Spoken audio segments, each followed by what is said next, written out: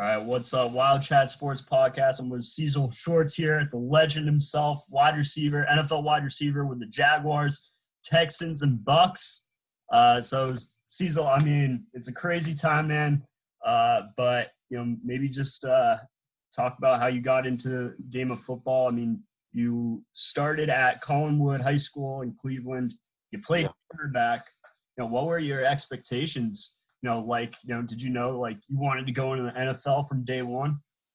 It was always a dream, but it didn't become reality till a lot later in life. So in high school, I was under recruited. I was getting a lot of love from mid-major Division I's like Akron, Buffalo, Eastern Michigan, and then come December of my senior year, they all disappeared. They said, "Hey, Akron is the only team that was Division I. Like, hey, we're not going to offer you a scholarship, but you can walk on." I'm like, I'm not about to walk on. I'm going to go D1 somewhere. Long story short, I wasn't blessed with the opportunity to end up going D3.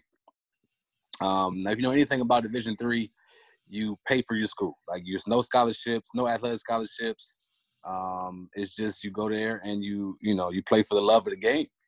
So for me, it was frustrating. I kind of felt like I let my family down. I let my friends down because I was the star quarterback, quote unquote. I played 4 sports in high school: baseball, basketball, football, track.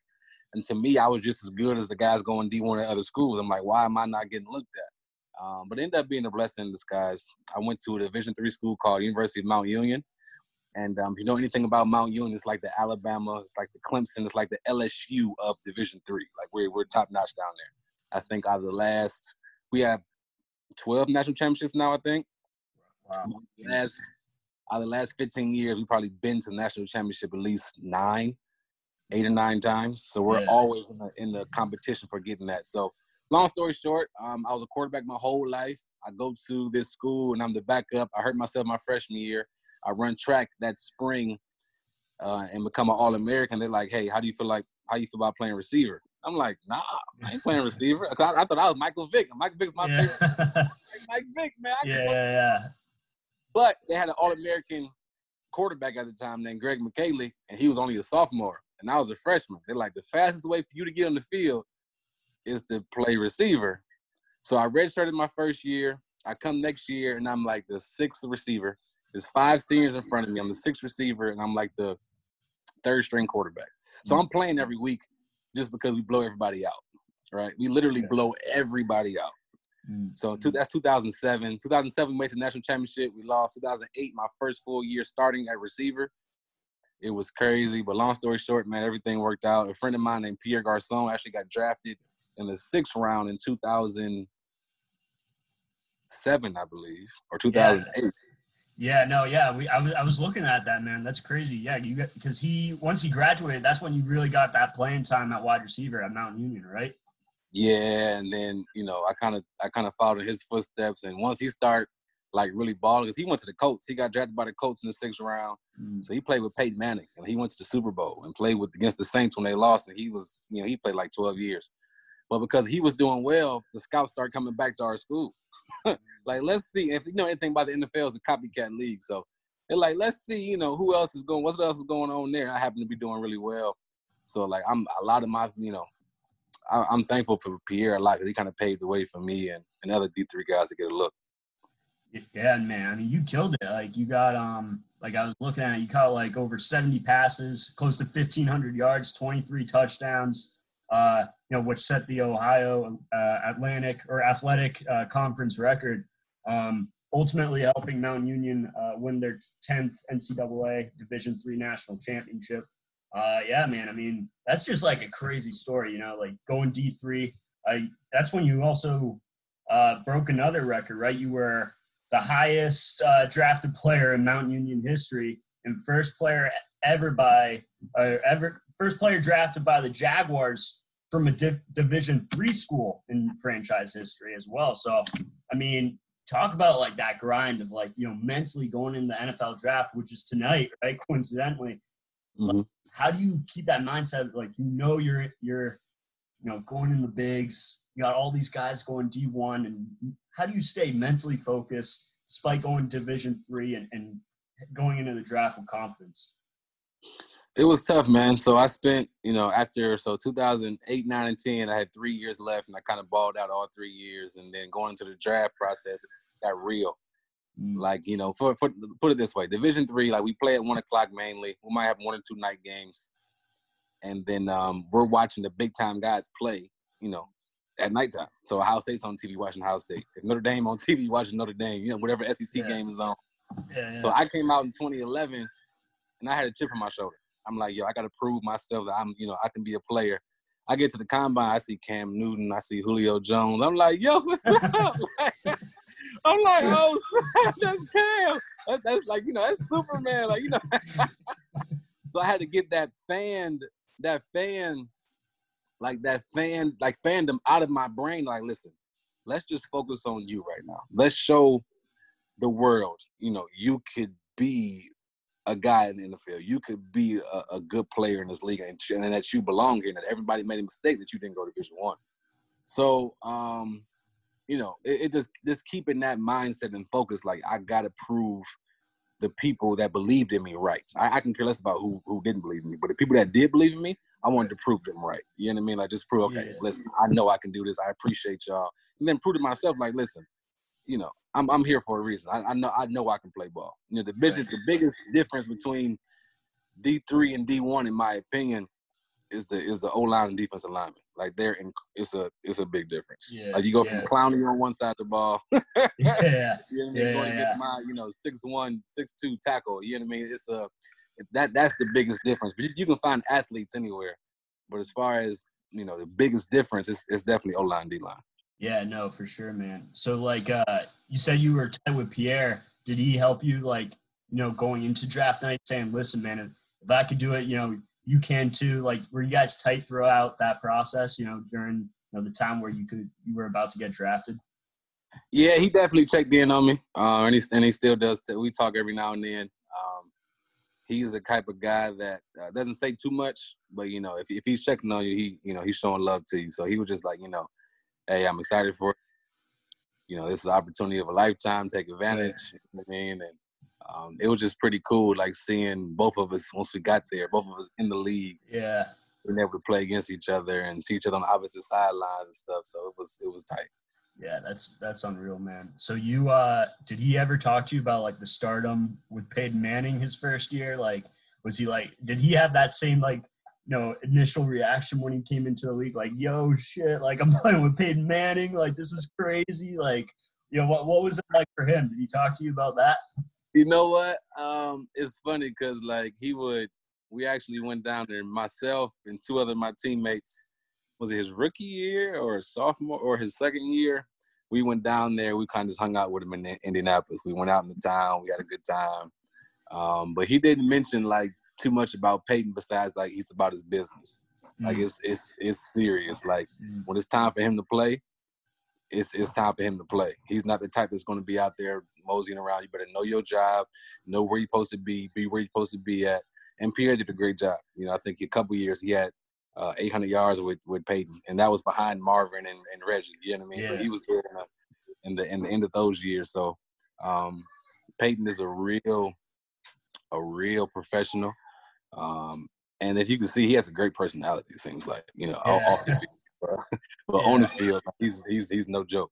Yeah, I see him all, like, I see him all over, like, the commercials and stuff, and it's just hilarious, because he seems like a funny guy. But, like, who was it? We talked to, like, Chris Gronkowski too, and he said he played on the same team with Peyton, like, with the Broncos, and he said the same thing, like, yo, like, Peyton's locked in. And then it's just so funny because I see him on these commercials. He's cracking jokes. It's just like – he's hilarious, right? Because, like, I feel like Brady has that too. Like, they just have these goofball personalities, but, like, when it comes to game time, they're just, like, locked in, Well, I think that's what makes them great, though, because, like, they're obsessive with being productive. They're obsessive with winning. They're obsessive of doing the little things right. And that's why they're so successful. That's why Brady's been able to play 20 some odd years. And then you're from almost Boston, right? Near Boston. Yeah. You've seen his production forever because he pays attention to the details. He takes the game so serious, but at the same time he enjoys it. that's why he's so successful. Even Michael Jordan, that documentary is going on right now. You can see the intensity in practice. Like his intensity is even talking. Yeah. Like I don't agree everything he says, but he's like, listen, I'm here to win. Like I don't care what goes. Like he had a broken foot. He's like, no, we're playing to win. That's the only reason we play. I know. I feel like there's mixed emotions with like MJ, like playing with him. But hey, I mean, he got the job done. He was. But I actually haven't seen the documentary yet, so I have to check it out. I mean, you need listen. I know you up there near Boston. Are you a Celtics fan? Oh yeah, man. Oh yeah. Okay, so I know you might have some reservations. They do talk about Bird. Yeah. And Yeah. a little bit. I heard a little bit about that. That stung a little bit, man. But hey, I got to accept it. He's the GOAT. He's the GOAT. But yeah, man. I mean, your story is incredible. I mean, take us through that moment when you got drafted. What was going on in your head when they called your name? Man, so I knew I wasn't going first round, right? I'm like, that's out the gate. I'm not going first round. But we heard some rumors that, I'm an optimistic guy. So I'm thinking I can go as high as possible. I went to the NFL Combine. That was a great experience. I had a pro day. I did the whole nine. I met with Jerry Jones. I met with different teams. I had workouts with the Patriots. I had workouts with different teams. So I'm thinking, okay, if I can go third round, that would be amazing, right? Yeah. So my dad has this my dad's like constantly talking to my agent, and my dad has his clipboard, and he wrote down every receiver's name that's like rated above me in the draft. Yeah. And he had a list of I think I was like a 25th receiver, 26th receiver on somebody's, board or whatever. But he had like a list of 40 receivers. So every time a receiver got drafted, he just scratched them off. Julio went up. Okay, scratch him off. Good. So he was rooting for guys to keep getting drafted so I can go higher. Right. Yeah. So we were hoping third round. It didn't happen. So I was kind of upset because the second night, the first night is Thursday. That's first round. The second night is second and third round, right? It's Friday. So I'm hoping for third round, and then it's a bunch of people over my house. Nothing happened. So I was kind of distraught. I'm like, I'm getting my name called tomorrow. I know I am, right? So Saturday come, and it's fourth round, and my dad is, he's still scratching names off doing this thing. And my agent called me like, hey, there's not too many names being called right now for receivers. I'm not sure we'll get a run.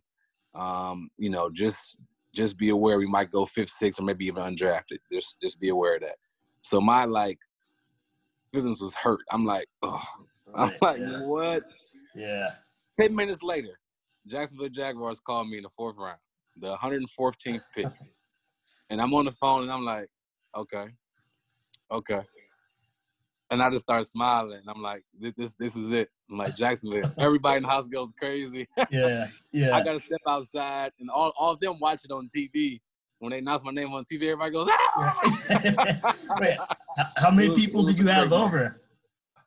You know what? So with 22 days, it was probably over 100 people. And we had a small house. So it was just family and friends that, been around since I was younger. Been around since, just since forever. We try to keep the family tight, the friends tight. We ain't having no stragglers in there, you know what I mean? People that came out of nowhere. So there's some of my close college friends, close high school, middle school guys, and then some family came over. So it was cool. But it's close to about 100, just random people popping in saying what's up. It was a tight time. Yeah. Dude, that's unreal, man. That's unreal. So did you know, right away once you got that phone call, you were like, yo, this is it? Or is it I didn't. Yeah. It's I know every draft pick goes through this, right? You tell nobody called me, nobody text me, don't do nothing, leave me alone, I need my phone. And somebody called and just checking on me. I'm like, man, don't do that, man. I forgot another team called hey, okay, then they hung. I forgot what team it was, and then Jacksonville's up calling. But Jacksonville didn't tell me they were going to draft me right away. They're like, hey, just stay on the line. I'm like, what I'm staying on the line for? What you doing? What? Yeah. Hey, just be patient. We're going to draft you. I said, oh, I'm like, oh, this is crazy. This is so much fun. But I had no clue, and I didn't think Jacksonville was that interested. So I met him at the East-West Shrine game. I met him at the Combine, but I met other teams too. And other teams were seeming more interested, like Dallas, Baltimore, I think those two seem more interested. So I'm like, okay, that would be cool to go to. And then Jacksonville came out like, yeah, we wanted you from the start.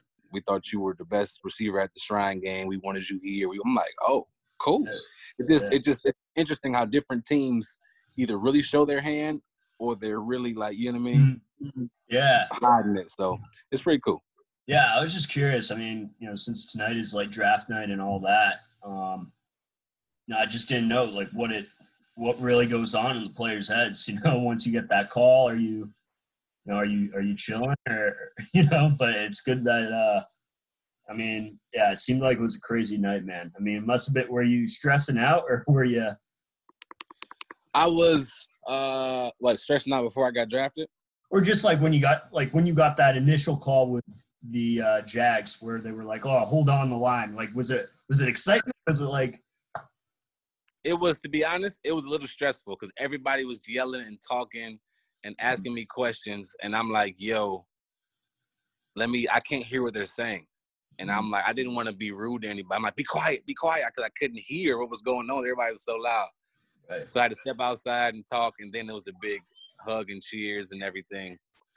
But it was a little bit of stress. I'm sorry if you hear my daughter in the background. Yeah, no, you're good. You're good. You're chill, a little bit of stress, and there's a lot of emotions going, man. But it's like you worked so hard to get to this point, and it's finally here. You know what I mean?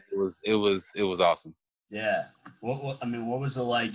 First day of practice with like MJD and Daryl Smith and all those guys. Like, you're a D3 player, now you're playing with all these big names, man. I mean, what was that like? Like, first day of practice, like. It was crazy. Yeah, MJD is really short, and you don't realize how short he is until you see him in person. But he is a beast. Yeah. Oh, my rookie year, he led the league in rush, like 1,600 yards. Couldn't be stopped. Yeah.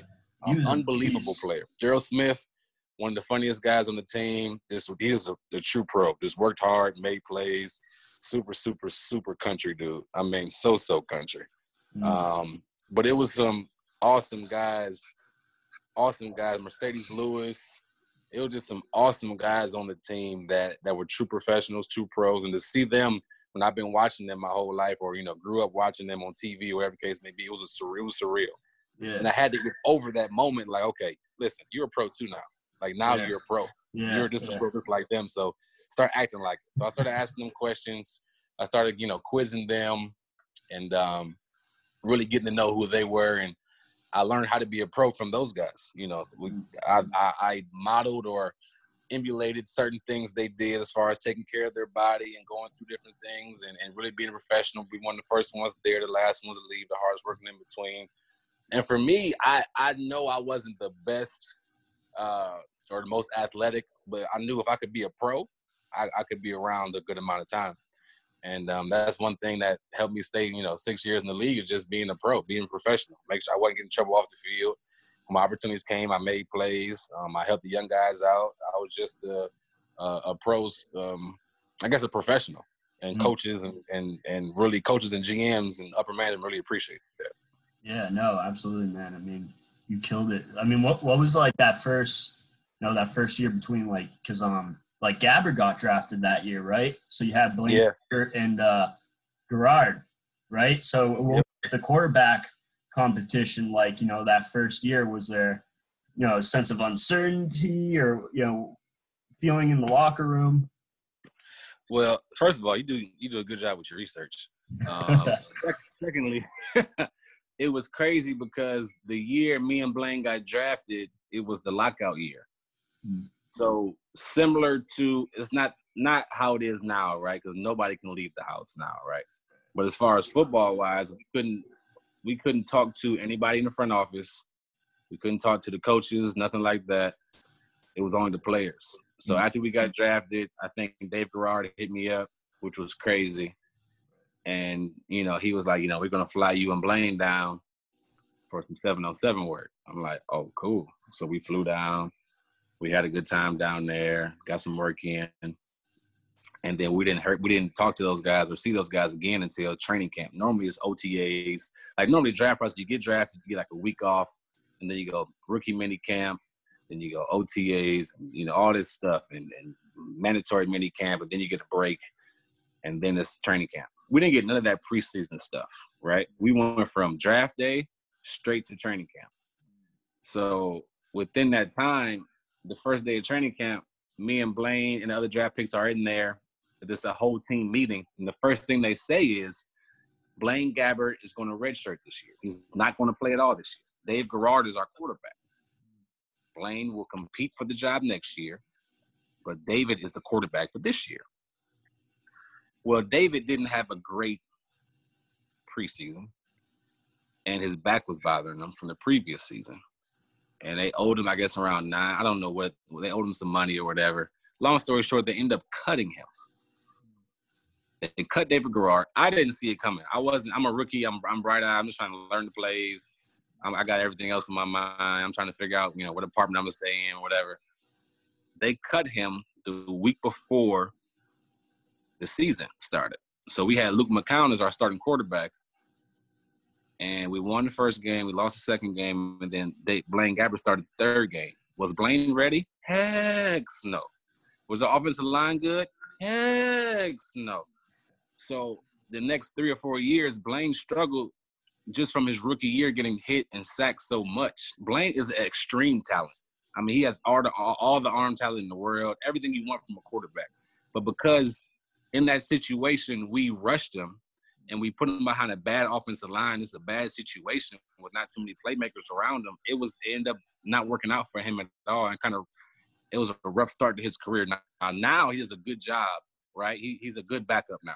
Right. Now he kind of revived his career. He won some games with the Titans and some other people, some Tampa Bay, I think, and he's doing really well, right? He's not nearly the same guy he was when he came in, but I think he could have been so much better if he really would have had that red shirt year and if he really would have had a better offensive line and playmakers around him. And it's just like when you rush a guy, you can see how bad it can turn out, right? Yeah. And for me, I watched it firsthand. I truly believed in Blaine. Blaine could throw any pass, any ball.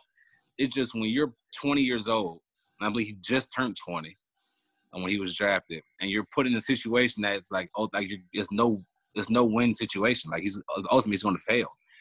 It was frustrating for him. It was frustrating for all of us, and he got all the criticism. Quarterback gets all the blame and gets all the praise. So I'm glad to see him bounce back, but there never was a competition. It never was a quarterback competition. It was we're going to redshirt Blaine, and then 3-4 weeks later, they cut David Garrard. And it's like, whoa, what? What's really going on?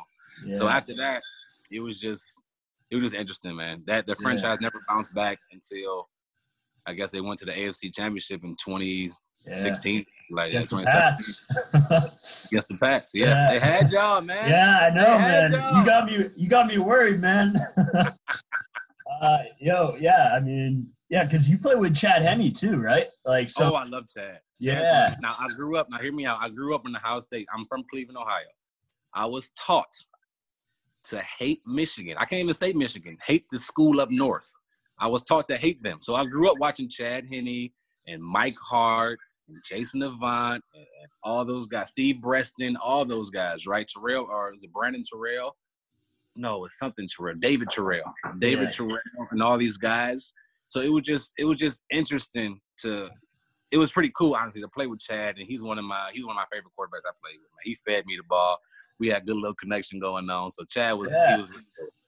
Yeah, dude, you killed it that year, man. I see you. I mean, you had over 900 receiving yards. You had 7 touchdowns. Like, you were the guy in Jacksonville. Like, you were the guy for them. How much confidence did that give you? In 2012, you went from a year of Division III player, to uncertainty of where you were getting drafted to being really the main guy for the Jaguars. Like, how much confidence did that give you moving forward in your career? It gave me a lot of confidence, man. That 2012 year was crazy. I never forget. So Jack Del Rio and his staff got fired. They brought in a whole new staff. I think it was Mike Mularkey and his staff. And our receiver coach, Jerry Sullivan at the time, he wrote down every receiver's name in the depth chart. And my name was the very last name going into 2012. And I called my dad and said, hey, I'm making this team. And they're not going to get rid of me. There's no way that's going to happen. And I bought into everything Jerry Sullivan said. And he loved me. And he is the reason I was able to play, the years I did in the NFL before I got injured. He was the reason I was a decent receiver.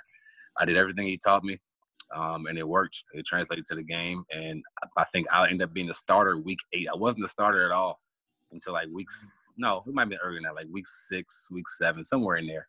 And it was awesome, man. It was surreal to be able to make plays in the NFL. You know what I mean? Like be a playmaker. You know what I mean? Right. It's like I'm really doing this, and it was cool, man. Now, to be honest, it was a battle too, though, because after that year, there was high expectations for me, and I battled some injuries the next 2 years, so I didn't necessarily live up to the expectations that I wanted to. And when you're losing, they always find somewhere to blame, right? So they were saying, "Oh, receivers are not good enough, receivers not good enough," all this stuff, and I let some of that stuff feed in my head, and I never thought I was good. I started doubting myself, right? And I'm like, it was just a constant battle. It's a constant battle to stay confident, stay believing in yourself. And it's like you're always trying to prove that you can play, and it's still not enough, especially when you lose. So it was frustrating. Even after that 2012 year, I was very confident, but it was frustrating to go out there when certain coaches or staff didn't believe in you. And I'll be honest with you, it was never necessarily me, but just losing is tough, right? So like, I wouldn't say the coaching staff. My coaches love me, and I love my coaches. That was never an issue. But it was an issue with, like, I don't know. It's hard to explain it. At times, I doubted myself, and I shouldn't have. I should have stayed confident. If I can go back to certain years, I'm like, man, just continue to believe in yourself. But it's tough when you're losing and coaches are saying this and saying that, or media saying this and saying that. You got to just stay focused, man. You got to stay focused. Like, you got to really block all distractions and focus on you and what you can bring to the team. And at times I did well, and at times I struggled. So it was like an up and down thing. But that 2012 year was surreal, man. It was crazy. I had like 2 game-winning catches. It was just nuts. Like it was like storybook type stuff. So 2012 was a special year. Yeah, man. I mean, you killed it, man. I'm pretty sure I had you on my fantasy team that year. I was like, yo, I gotta pick this guy. He's killing it, man. He's killing it. I was like, don't sleep on Cecil, man. I gotta pick him up. So, no, overall, man. I mean, that was a crazy year. I mean, like record-wise, it was tough, but like, I mean, you guys like killed it, right? I mean, I think that's like, you killed it, personally. I mean, that was, incredible year. Was it hard for, was there someone like that you were tight with on the Jaguars? Like, who are you most tight with? Like, who is your boy on the Jags? Pretty close. So as a I'm sorry, you broke up a little bit. I'm sorry. Can you hear me now? Yeah. All the receivers, we stayed really close, man. So whoever was in the room during the season, we was tight, man. If it was Justin Blackmon, if it was my dog Mike Brown, Ace Sanders, whoever was in the room really from 2012 to 2014, we were super tight. Like, I still talk to Ace Sanders, Mike Brown, a lot of the guys, Jordan Todman, he was a running back then. I still talk to a lot of the guys, man. Will Rackley, Cam Bradfield, Kevin Rutland. It's a lot of the guys that you hang around. It's like college. I was there 4 years. So it's like like college, you know what I mean? Like, you just build relationships. And it was fun, man. But I guess the main guy I still talk to a lot, probably Mike Brown. He was a receiver from Liberty and came on the team, and he played there, I think, 2 or 3 years with me, and then he ended up going to Carolina. But he's actually the receivers coach now at the University of Cincinnati. But we conversate probably often. I don't know. Lately, it's been like every once a week. Yeah, we conversate a lot, man. So when you build, when you're on the grind with these guys constantly, you build a respect for each other. You build a love for each other. They're like your brothers. You know what I mean? Yeah. Have you checked in on MJD during this time, or? Man, he's so busy. Yeah, we have talked a little bit, to be honest. We commented on I was reading some book I posted on Instagram. He had commented on, we chatted a little bit, but he's doing big things, man. He's doing, I believe, TV and radio for the Rams, all over NFL Network, writing and do different stuff. So he's big time, man. I still look up to him. He's a guy that's doing well with the transition from, out of football, and he's doing a really good job. Yeah. I mean, I know I don't want to keep you, man. So if you need to head out, I don't want to I want to keep you, but yeah, I mean, is there a time crunch you got, or? I got about 5 more minutes in me. 5 more minutes? Yep. All right. But I guess the last few questions. So there's someone I know. She's a diehard fan of the Jaguars, Kendra Middleton, and she wanted me to ask you, has the culture shift in the Jaguars organization, changed throughout the years? Maybe have you heard anything about the current culture there is today, or I mean, what was the culture like back then when you were on the team, and maybe how has it changed? Well, when I was there, we were trying to build a culture, right? So Jack Del Rio, I got drafted in 2011, and that was the last year Jack Del Rio. He got fired in the middle of the year. So they brought in another coach in 2012. He got fired after that year. They brought in Gus Bradley for 2013 and 2014, and he ended up getting fired in after his 4th or 5th year. I mean, maybe not fired, but it's not signed back. And he was trying to build a culture. He was trying to build a winning culture. It was tough. It was extremely tough. We didn't live up to expectations. We didn't win. And then once he was gone, they brought in, and actually during that time, my 4 years there, I had 2 owners, 3 offensive coordinators, 3 head coaches, and 6 quarterbacks. It's hard to build a culture when you have that much transition. We have that much changing over and over and over again. So after I left, I think they just drafted Blake Bortles in 2014, and then they brought in Tom Coughlin like 2015 or 16 or 2015, I think. And then that's when they really started to have like a culture of, hey, we're going to do things the hard-nosed way. We're going to do things this way, that way. And they wound up going to the AFC Championship. But now, to be honest, it looked like it's backfiring. You know what I mean? Like it was a little too hard-nosed, a little too old school, because Jalen Ramsey spoke on it. What's the defensive end? I can't say his name. Yannick Ngakoue. He is trying to get out of Jacksonville. You know what I mean? They just traded Calais Campbell. It seems like they're trying to start all over. Talks about getting rid of Leonard Fournette, so it seems like they're trying to start all over again. I know, man. You bring in Nick Foles. He plays 1 game. You play the rookie who goes and does decently. Then you bring Nick Foles back for a game or 2. Oh, he's not playing well. Well, he just got back. Like give him a fair shot. You gave him all this money, and then you trade him. And I like Minshew. I think Minshew has some talent. I don't know if he's the guy, but he has some talent. But it seems like, sadly, they're starting to rebuild, and Minshew is going to be the front of it. And, okay, if it doesn't work out, guess what? They can get rid of Minshew for nothing. You know what I mean? So I'm hoping it works out there. I still think they're building a culture. I don't think they had a culture since they fired Jack Del Rio, to be honest. So I still think they're trying to build one. Yeah, I mean, I'm with you, man, because, like, they have the talent, They had Ramsey, and now Fournette might be leaving, and Campbell left, but I don't know, man. We'll see. I guess the last question we can end it on this is, what was your favorite place to eat in Jacksonville, in Duval, I guess? Because she's Metro Diner. Metro Diner. Can you hear me? Say that again, sorry. Metro Diner. All right, Metro Diner. Sweet. Yeah, it was a nice breakfast spot. I don't remember what side of town it was on, but it was really, really good. Like, we used to go there all the time to eat. Metro, like a little mom and pop type store or type restaurant. Dope. Great food, great service, always packed. It was a spot. Yeah. Hey, now I'm getting hungry after that one, bro. Thanks so much for taking the time, man. Your career was, it's unreal, man. Division III, and then, to have the success you had, I mean, super inspiring. So keep it up. Hey, Pats will welcome you with open arms, man, anytime. I would love to, man, but the way my knee feels, I don't know if I can go out there and do anything. I got one route for you. That's it.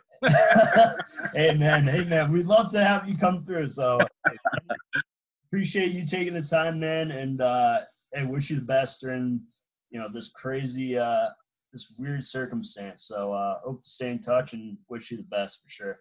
Hey, no problem, man. Thanks for having me on, and keep going, bro. Keep going. You're doing awesome, brother. Yeah, thanks, man. Appreciate it. God bless. Have a good one. Yeah, you too. From the Sweet Life of Zach and Cody and the Sweet Life on Drake Bell here. It's your girl Camille Kostek. Drew McGavin in the house. Shoe Nice again. Dwight Howard from the Los Angeles Lakers. This is CeeLo Green. To follow at Wild Chat Sports. Wild Chat Sports. Wild Chat Sports. Wild Chat Sports. Wild Chat Sports. Wild Chat Sports. Peace. Wild Chat Sports, man. Check it out. Love.